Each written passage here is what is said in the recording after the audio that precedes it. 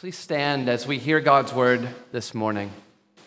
This is God's holy, inerrant, inspired word, and so it is so important that we pay careful attention to it. The sermon text this morning is in Genesis 37, and we will be reading verses 12 to the end of the chapter, which is verse 36. Genesis 37, beginning in verse 12.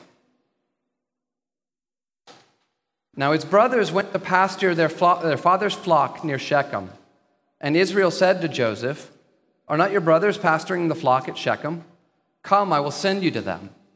And he said to him, "Here I am." So he said to him, "Go now, see if it is well with your brothers and with the flock, and bring me word." So he sent him from the valley of Hebron, and he came to Shechem. And a man found him wandering in the fields, and the man asked him, "What are you seeking?" "I'm seeking my brothers," he said. "Tell me, please, where are they pasturing the flock?" And the man said, "They have gone away, for I heard them say, 'Let us go to Dothan.'" So Joseph went after his brothers and found them at Dothan. They saw him from afar, and before he came near to them, they conspired against him to kill him. They said to one another, "Here comes this dreamer. Come now, let us kill him and throw him into one of the pits. Then we will say that a fierce animal has devoured him, and we will see what will become of his dreams." But when Reuben heard it, he rescued him out of their hands, saying, "Let us not take his life." And Reuben said to them, "Shed no blood. Throw him into this pit here in the wilderness, but do not lay a hand on him, that he might rescue him out of their hand to restore him to his father." So when Joseph came to his brothers, they stripped him of his robe, the robe of many colors that he wore. And they took him and threw him into a pit. The pit was empty. There was no water in it. Then they sat down to eat. And looking up, they saw a caravan of Ishmaelites coming from Gilead, with their camels bearing gum, balm, and myrrh, on their way to carry it down to Egypt. Then Judah said to his brothers, "What profit is it if we kill our brother and conceal his blood? Come, let us sell him to the Ishmaelites, and let not our hand be upon him, for he is our brother, our own flesh." And his brothers listened to him. Then Midianite traders passed by, and they drew Joseph up and lifted him out of the pit and sold him to the Ishmaelites for 20 shekels of silver. They took Joseph to Egypt. When Reuben returned to the pit and saw that Joseph was not in the pit, he tore his clothes and returned to his brothers and said, "The boy is gone, and I, where shall I go?" Then they took Joseph's robe and slaughtered a goat and dipped the robe in the blood. And they sent the robe of many colors and brought it to their father and said, "This we have found. Please identify whether it is your son's robe or not." And he identified it and said, "It is my son's robe. A fierce animal has devoured him. Joseph is without doubt torn to pieces." Then Joseph tore his garments and put sackcloth on his loins and mourned for his son many days. All his sons and all his daughters rose up to comfort him, but he refused to be comforted and said, "No, I shall go down to Sheol to my son mourning." Thus his father wept for him. Meanwhile, the Midianites had sold him in Egypt to Potiphar, an officer of Pharaoh, the captain of the guard. The grass withers and the flower fades. The word of the Lord stands forever. Please be seated. Please join me in prayer as we ask the Lord's blessing on his word this morning. Our great God in heaven, your ways are so far above our ways that we would be left in darkness if you had not, in your infinite kindness, revealed yourself to us in your word. We praise you for giving us your word as a light for our feet and for our path. I pray this morning that you would be with me to proclaim your word boldly, to comfort your people, and to lift Christ high in all of the hearts and minds of those who hear. I pray that you would open up the heart of everyone here this morning to receive what you would have them hear from your word, to receive from you grace and strength and comfort and joy.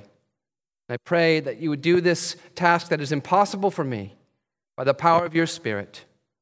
I pray it in Christ's name. Amen. Well, if you are like me, perhaps you do something similar that I do every morning. You read a psalm every morning, or maybe at some point in the day you like to read a psalm. I've tried to make that my habit for many years, and I find it such a wonderful way to start the day, just to orient my life towards the things of God, even to discipline my emotions. Because the Psalms, they're so full of emotion. All the things that we face in life, we can find in the Psalms, and we can learn how to express all of the different emotions that we go through in the Psalms, whether it be sadness or anger or fear, any of those things. And one of the things that I've noticed, especially over the last year as I've read the Psalms, is how often God's people face unjust suffering. How often it is, in fact, that the innocent suffer at the hands of the wicked. And so I've done a survey. It's not a scientific survey, but I've done a survey of the Psalms, and I've found that this theme of suffering unjustly at the hands of the wicked is something that you see in the Psalms at least 100 times. Do you know there are 150 Psalms? To see something like that in the Psalms that often shows you how significant this is in the lives of God's people. Now, why is that such a dominant theme in the Psalms? Well, the reason is because that is such a dominant aspect of our lives in this fallen world, is to suffer at the hands of the wicked, to suffer unjustly. And this happens for us as God's people in large ways. It happens for us in small ways, but they all matter to God. We can suffer at work. We can suffer among our peers as students. We can suffer ridicule as Christians for confessing Christ in the world. We can suffer just simply for doing the right thing, and we can bring down the anger of others upon us. And I know, with you sitting here this morning, I know that you've experienced this. As I said, sometimes it might seem smaller, sometimes it might seem in a larger way in which you've experienced this, but it seems like the wicked have triumphed over you. They've done wickedly, and there's nothing you can do. And it can bring so much anguish into our hearts, can't it, to watch that. If you haven't experienced that, just think about your brothers and sisters across the world this very moment. Think about your brothers and sisters in China who are in prison because of their faith in Christ. Think about your brothers and sisters in Nigeria who face death at the hands of Boko Haram for their confession of Christ. We see it even in the West. We see ridicule for being a Christian, for standing firm in our faith in Christ, or even simply standing firm in what the Bible says about how we should live and how that provokes the anger of the world. And we can suffer for that.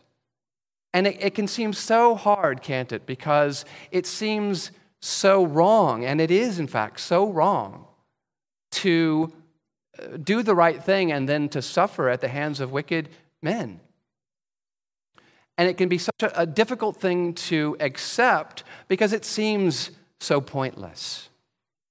But it's not. And we're going to see in this text this morning, we're going to see the example of Joseph, how he suffered at the hands of his brothers. He suffered unjustly at the hands of his wicked brothers.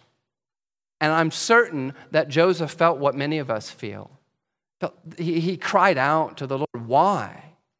Why am I experiencing this? Why? I did nothing wrong. Why, God? I know you're a just God. Why would you allow this to happen?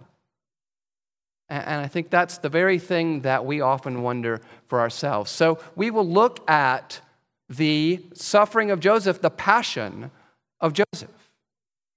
And what I hope that you will take away from this text is this primarily, that the wicked attacks of wicked men, they are not pointless. They are not random events. The wicked attacks of wicked men are, in fact, in God's mysterious providence, the very means that he uses to bless us and to save us. The wicked attacks of wicked men are the very means that God uses to save and to bless his people. And that's exactly what we see in the life of Joseph here. It's the beginning, at least, of his suffering. He has much more suffering to endure as the narrative continues in Genesis. We're going to look then at three main points. We're going to look at Joseph searching for his brothers. We're going to look at Joseph being attacked by his brothers and suffering at their hands. And then finally, we're going to look at Joseph being sold into slavery. And we're going to watch the amazing thing that God is doing in the midst of Joseph's suffering here to encourage our souls that he is doing the same thing for us as God's people today. Well, Joseph, he is sent off to find his brothers in the beginning of the text here. His father, Jacob, sends him off. And we need to remember a little bit about what we saw last week, if you were here, and if you were not. Joseph's brothers, they despise him.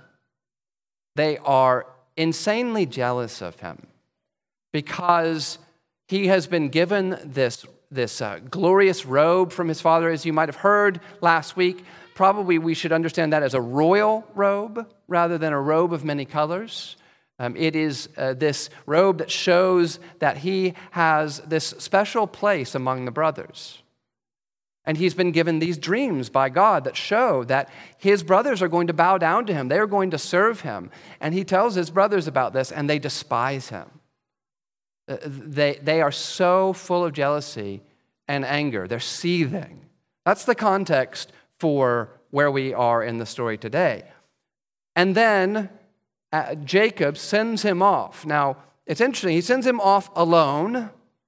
Why isn't Joseph with his brothers to begin with? Why is it just the others? Well, maybe you can guess. It's probably not that hard to figure out. His brothers hate him. He doesn't get on well with his brothers. And so they're off pasturing the flocks, and Joseph is at home. And he sends him off on this long journey, nearly 60 miles north to find his brothers. What I find in this beginning section is that it's something we continue to see with Joseph is his innocence is so highlighted. He's quick to obey his father and to go up to find his brothers. He seems so unsuspecting, even after all that's happened. You find him wandering around in a field. This man comes upon him. He's wandering in the fields. He asks him what he's seeking. He seems so innocent and almost naive as he is walking into the mouth of wild beasts, truly, his own brothers. Well, he can't find them at first, so he continues on. The man knows where they've gone. They've gone on further from Shechem to Dothan. And so he goes after his brothers, really as a lamb before the slaughter here.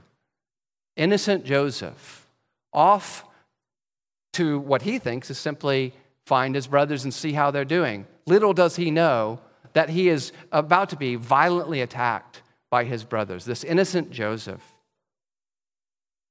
Well, in verse 18, they see him coming to them. It's not hard to miss him. He's in his royal robes, and they conspire among themselves to kill him. That's how deep-seated their hatred of Joseph is that they are ready to murder him. They say to one another, here comes this dreamer. And the dreams really figure prominently in here. The dreams are what really did it for them. It's really what made them hate him, is this dream that he told them that they would bow down to him, that he would be exalted over them. They say, here comes this dreamer. Let us kill him and throw him into one of the pits. We'll say that a fierce animal has devoured him, and we will see what will become of his dreams. You hear the arrogance that's just dripping from those words. We'll see what will become of his dreams. We're going to finish Joseph. And that's going to be the end of those dreams.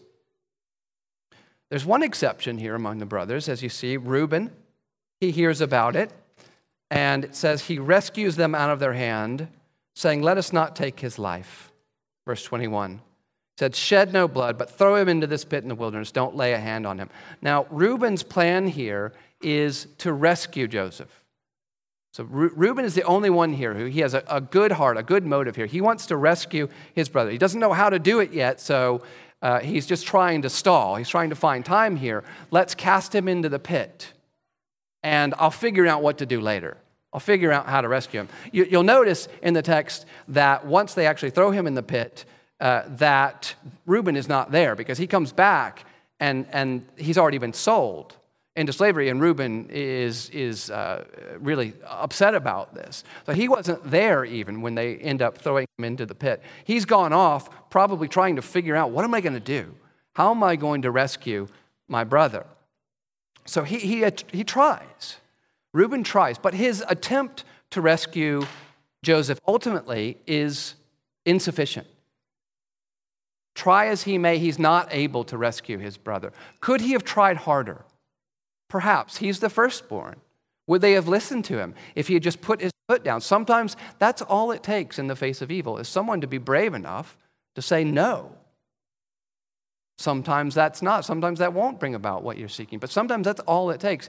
Could he have done that? Maybe. Maybe they would have listened to him. Although you do see by the end of this text, he's willing to join in the lie with his brothers. Try as he might, his attempt is imperfect, it's incomplete. And he's even willing to at least be silent when his brothers say Joseph has been devoured by a wild animal. And he's willing to join in the lie and the deception of his father. So his attempt to rescue Joseph, as noble as it might have started out, is imperfect. It's incomplete. Well, they take Joseph after Reuben has gone off. They take him and they strip him of his royal robe. They strip him of his glory. And they throw him into the pit. The pit was empty, verse 24. There was no water in it. Notice it's really emphasizing that here. 3 things said about that pit. They throw him into the pit was empty, there was no water in it. This is a storage pit. You'd store food here, you'd store water here. For Joseph, it's obviously quite significant that there's no water in this pit, because if he had been thrown into a pit with water in it, he would have drowned. There would have been no way for him to get out, and that would have actually been the end of his life. And I think the text emphasizes this so that we don't forget something vital about what's going on throughout all of this. God is with Joseph throughout. Now, we know where the story is headed, don't we? We know that God is going to do mighty things through Joseph because we've read this story. If you haven't read it, sorry, I'm ruining the rest of the story for you. We know where it's headed. And yet, we have to try to place ourselves in Joseph's situation here. Now, think about Joseph. He's just been cast into this pit. For all he knows, that's the end. He's going to drown. There's going to be water. He's dead. But God is with him. God is protecting him all along the way. And it's something to remember. Now, at that very moment, I'm sure he was crying out to the Lord, thinking, why, Lord? This is the end of me. Why would I be treated this way by my brothers? Why this attack? I've done nothing wrong. And yet God is already working out his purposes to use Joseph, to bless him. And God is with him. God is with us in the midst of our trials. God doesn't just have a plan for us at the end. Heaven, that's where we're headed. That's what God has in store for us. He's with us all along the path. And it's important to remember that he's with us in these times when it seems like he's absent. Because I'm sure Joseph felt that way. To think that the Lord had forgotten about him. But the Lord doesn't forget. He's with us not just at the end. He's not just getting us to the goal, but he's with us all along to bless us, to protect us, to give us exactly what we need in the moment. Well, verse 25. Here we have the brothers now planning to sell their brother into slavery. They have caused great suffering for him. They've cast him into this pit. And then they sat down to eat. Verse 25. It's one of those phrases in biblical stories where it might be easy to gloss over. You could read this and you could think, okay, well, people have to eat, and that's just a normal thing that people do. But the Bible doesn't give us details that we don't need to know something about. It doesn't need to tell us that people eat. We know that people eat. We know that they need meals. Meals in the Bible are very significant. Meals are bonds of fellowship. Meals are times of celebration. Meals are times when you are to be joined together in communion with those you are feasting with. They're sitting down to eat in triumph over the wicked act that they've just committed. They have this communion in wickedness. They are so hard-hearted that they think that they have accomplished something grand, and it's time to sit down and to eat. How hard-hearted could they have been to just sit down and have lunch? They've just thrown their brother into a pit, and unless someone comes to rescue him, he's dead. And they sit down to eat. Such a warning about the danger of sin in our hearts. The ways in which we can harden our hearts against God, because it is very easy to think with sin that sin is always obvious. We can think that our own sin will always confront us as something really horrible that we need to deal with in our hearts, can't we? You think of sin, St. George and the dragon. We're off to slay our sin. But so often it's not like that, is it? So often our sin is something that we give into slowly and surely, and we start to harden our heart against God. And over time, our hearts grow harder and harder and harder. And then the next thing you know, your heart is so hard that you can't even see your sin. That you believe, as his brothers did, that you've just accomplished something grand for yourselves. They sat down to eat after plotting to murder their brother, as if everything was normal. It's just such a warning about how insidious sin is, that our hearts can grow hard against God, and that we can think everything's fine when it's not fine. We can think everything is normal when it's not normal. We sit down to eat, to go about our business as if all is well. So, warning about the insidiousness of sin, the subtlety of sin. Now, Judah, if that wasn't bad enough, after they see this caravan of Ishmaelites, Midianites as well, coming by, they change their plan a little bit. Okay, we're not going to leave him in the pit. Judah says to his brothers, verse 26, "What profit is it if we kill our brother and conceal his blood? Come, let us sell him to the Ishmaelites, and let not our hand be upon him. For he is our brother, our own flesh." Judah is really taking it up a notch here in the subtlety of sin and just the hard-heartedness of sin. Do you hear the false piety there in what he says? Okay, we're not going to murder our brother. Of course we wouldn't do something like that, even though they had just been planning to do that. We won't murder him. We'll just sell him into slavery because he's our own brother. We wouldn't act so wickedly, would we? We'll just sell him into slavery. That's so much better than murdering their brother. I mean, how hard is his heart to be able to convince himself that he is doing something pious as he plans to sell his brother into slavery? He's doing his brother a favor, even here. And again, I would ask you, how often is that not the case with us in our own sin? Is that we convince ourselves that our sin is actually a virtue. And if you don't believe me, think about some of the times you might have done this. Think about the times when you have become angry and convinced yourself that it was righteous anger, when in fact it was just sinful rage. Or the times when you have been irritable with your children or your spouse or a friend. You've been irritable and you think, well, they're in the wrong. I just simply love God's truth. That's all I want to see flourish. And you're irritable and you're quick-tempered. Some of those sins that months ago we talked about, respectable sins, anxiety.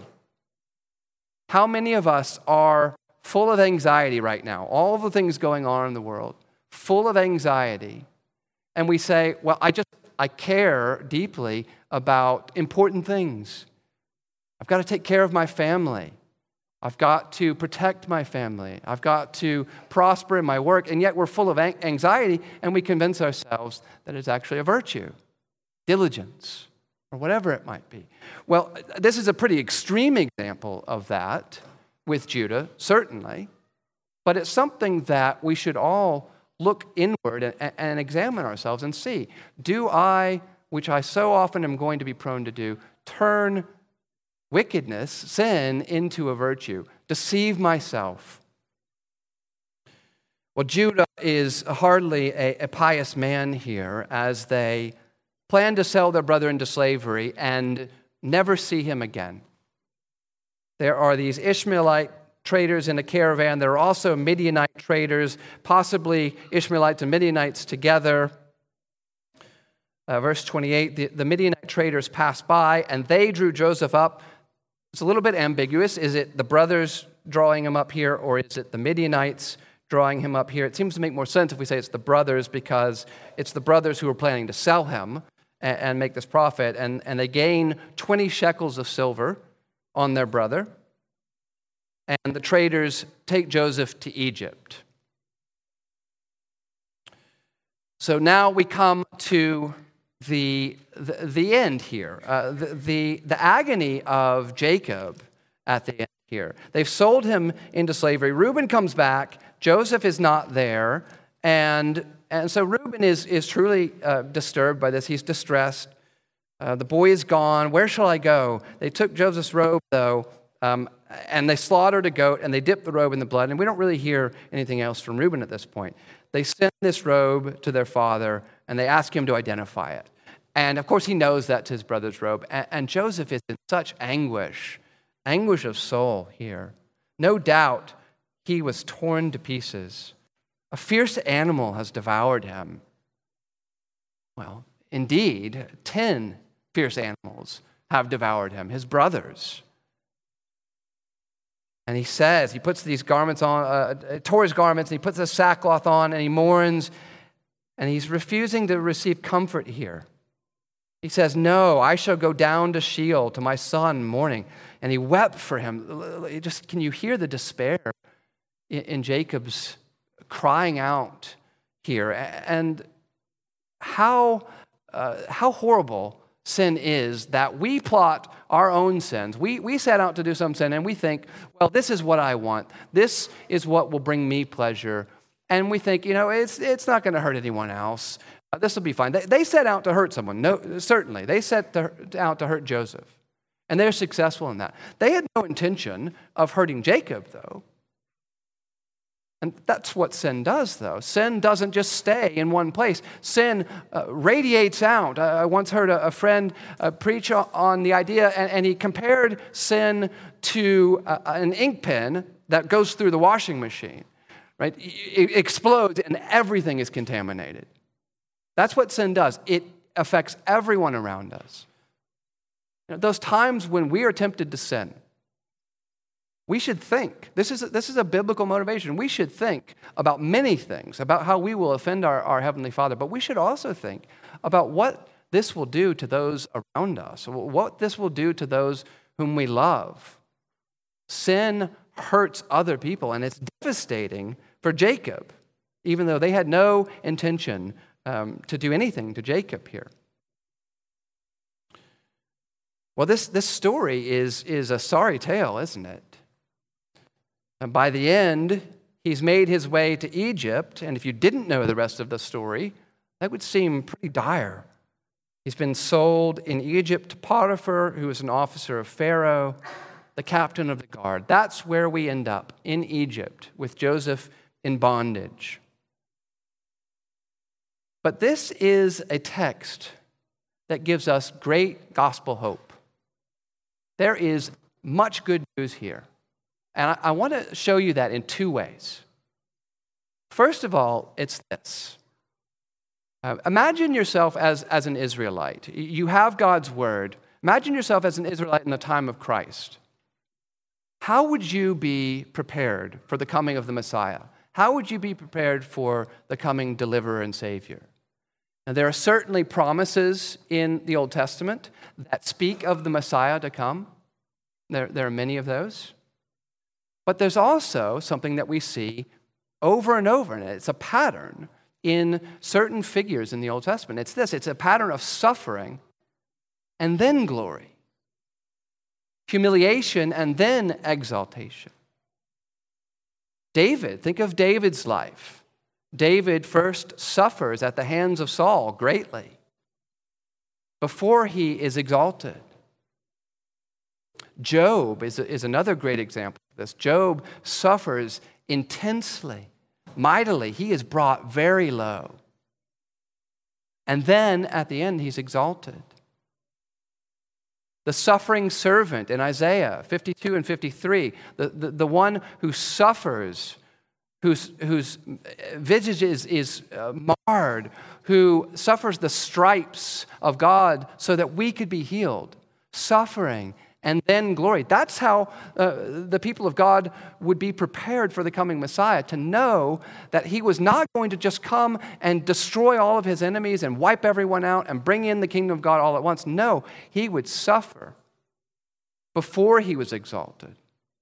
He would be humiliated before he triumphed. There is no resurrection without the cross. And Joseph's life is such a perfect example of that. We're only at the beginnings of his sufferings here. We're only at the beginnings of his humiliation, his passion. And yet he suffers greatly. But he suffers on the way to glory. He suffers on the way to his own exaltation. And we've got that note here. He ends up in Egypt. We know that that's going to be the way that he's exalted. And there are so many little details even in here that would remind us of Christ to come. Joseph stripped of his royal robes. Outwardly, Christ, even though he's God in the flesh, he exhibited no outward glory. He was mistreated by all. His entire life was a life of suffering. Joseph is sold for 20 shekels of silver. You can't hear that and not think of Christ. Christ sold for 30 pieces of silver. Joseph cast down into the pit. Well, the story in Genesis is of Joseph continually going down. He's cast into a pit, and then he goes down into Egypt, and then he goes down into another pit, the prison, same word, the pit as the word here for pit. Down in the prison in Egypt. He goes down and down and down. If we were in the Psalms, we would see to be brought down into the pit is to be as low as you could be. It is to suffer greatly. And Joseph suffers greatly before he is exalted. As true as all of that is, however, the most glorious thing that we see here about Jesus Christ is the way in which Joseph is not like Jesus. Joseph did not have to die before he was exalted.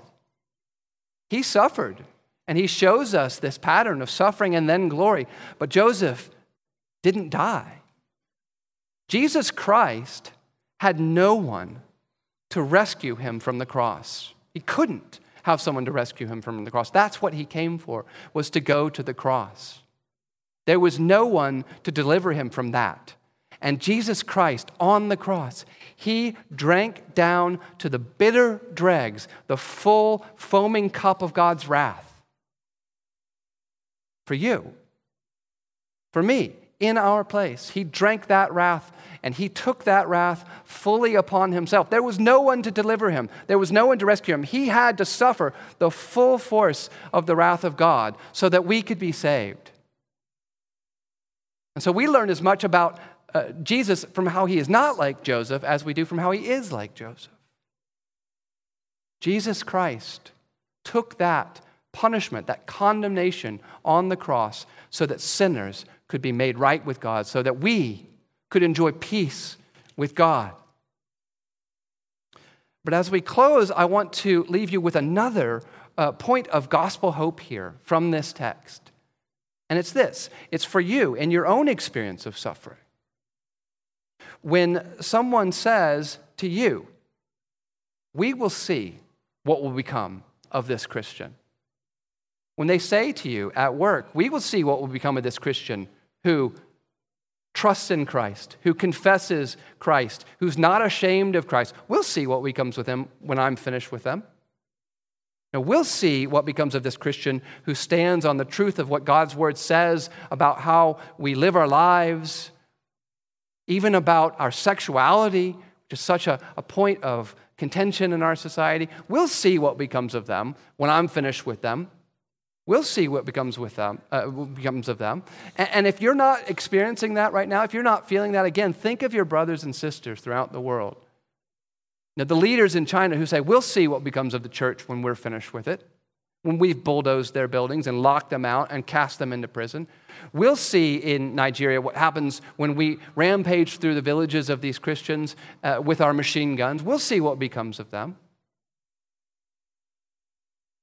Well, what will become of them? What will become of you? What will become of us as God's people when the attacks of the world come upon us, even though we've done nothing to provoke them, nothing to deserve them? What will become of us? It's this. The very attacks of the wicked upon God's people are the very means that God is using to save and to bless you. The attacks of the wicked are the very means that God is using to save and to bless you in his perfect wisdom. That is exactly what we see in Joseph's life. His brothers say, we will see what becomes of his dreams as they attempt to murder him and throw him into this pit and sell him into slavery. We will see what becomes of his dreams. And in the very saying of that, in the very saying of we will see, they are actually fulfilling those very dreams. I mean, isn't that amazing? They are attempting to crush those dreams, and they are the fulfillment of them in God's mysterious and wonderful providence.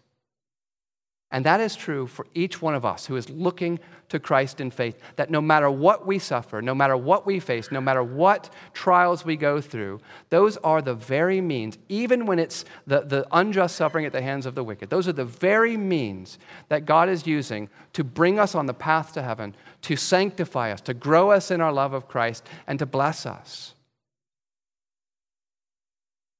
If you struggle to accept this, well, think then, brothers and sisters, of the supreme example of this, the Lord Jesus Christ, and what Peter says in Acts chapter 2 about Jesus. He says, this Jesus, delivered up according to the definite plan and foreknowledge of God, you crucified and killed by the hands of lawless men. God raised him up, loosing the pangs of death, because it was not possible for him to be held by it. Jesus, delivered up according to the definite plan and foreknowledge of God, these men crucified and killed. He was killed at the hands of wicked men. And that murder was the very means of our salvation. The most wicked act in all of human history is the means of bringing about the most glorious truth in all of human history. Christ dying on the cross for the forgiveness of our sins. If you trust Christ to use, if you trust God to use that for good, will you not trust him to use everything else, brothers and sisters? Let's pray. Our Heavenly Father, we worship you and we adore you. You are a great God, you are a sovereign God, and you are a good God, and we pray that you would please strengthen us when we are weak to believe these glorious truths, that you are a God who will use even the wicked attacks of wicked men against us for our good, for your glory, for our salvation. And I pray that in the midst of those, we would remember how good you are, we would remember the salvation that we have in Christ, and that we would find joy even in the midst of those trials. And I pray this in Christ's most precious name. Amen.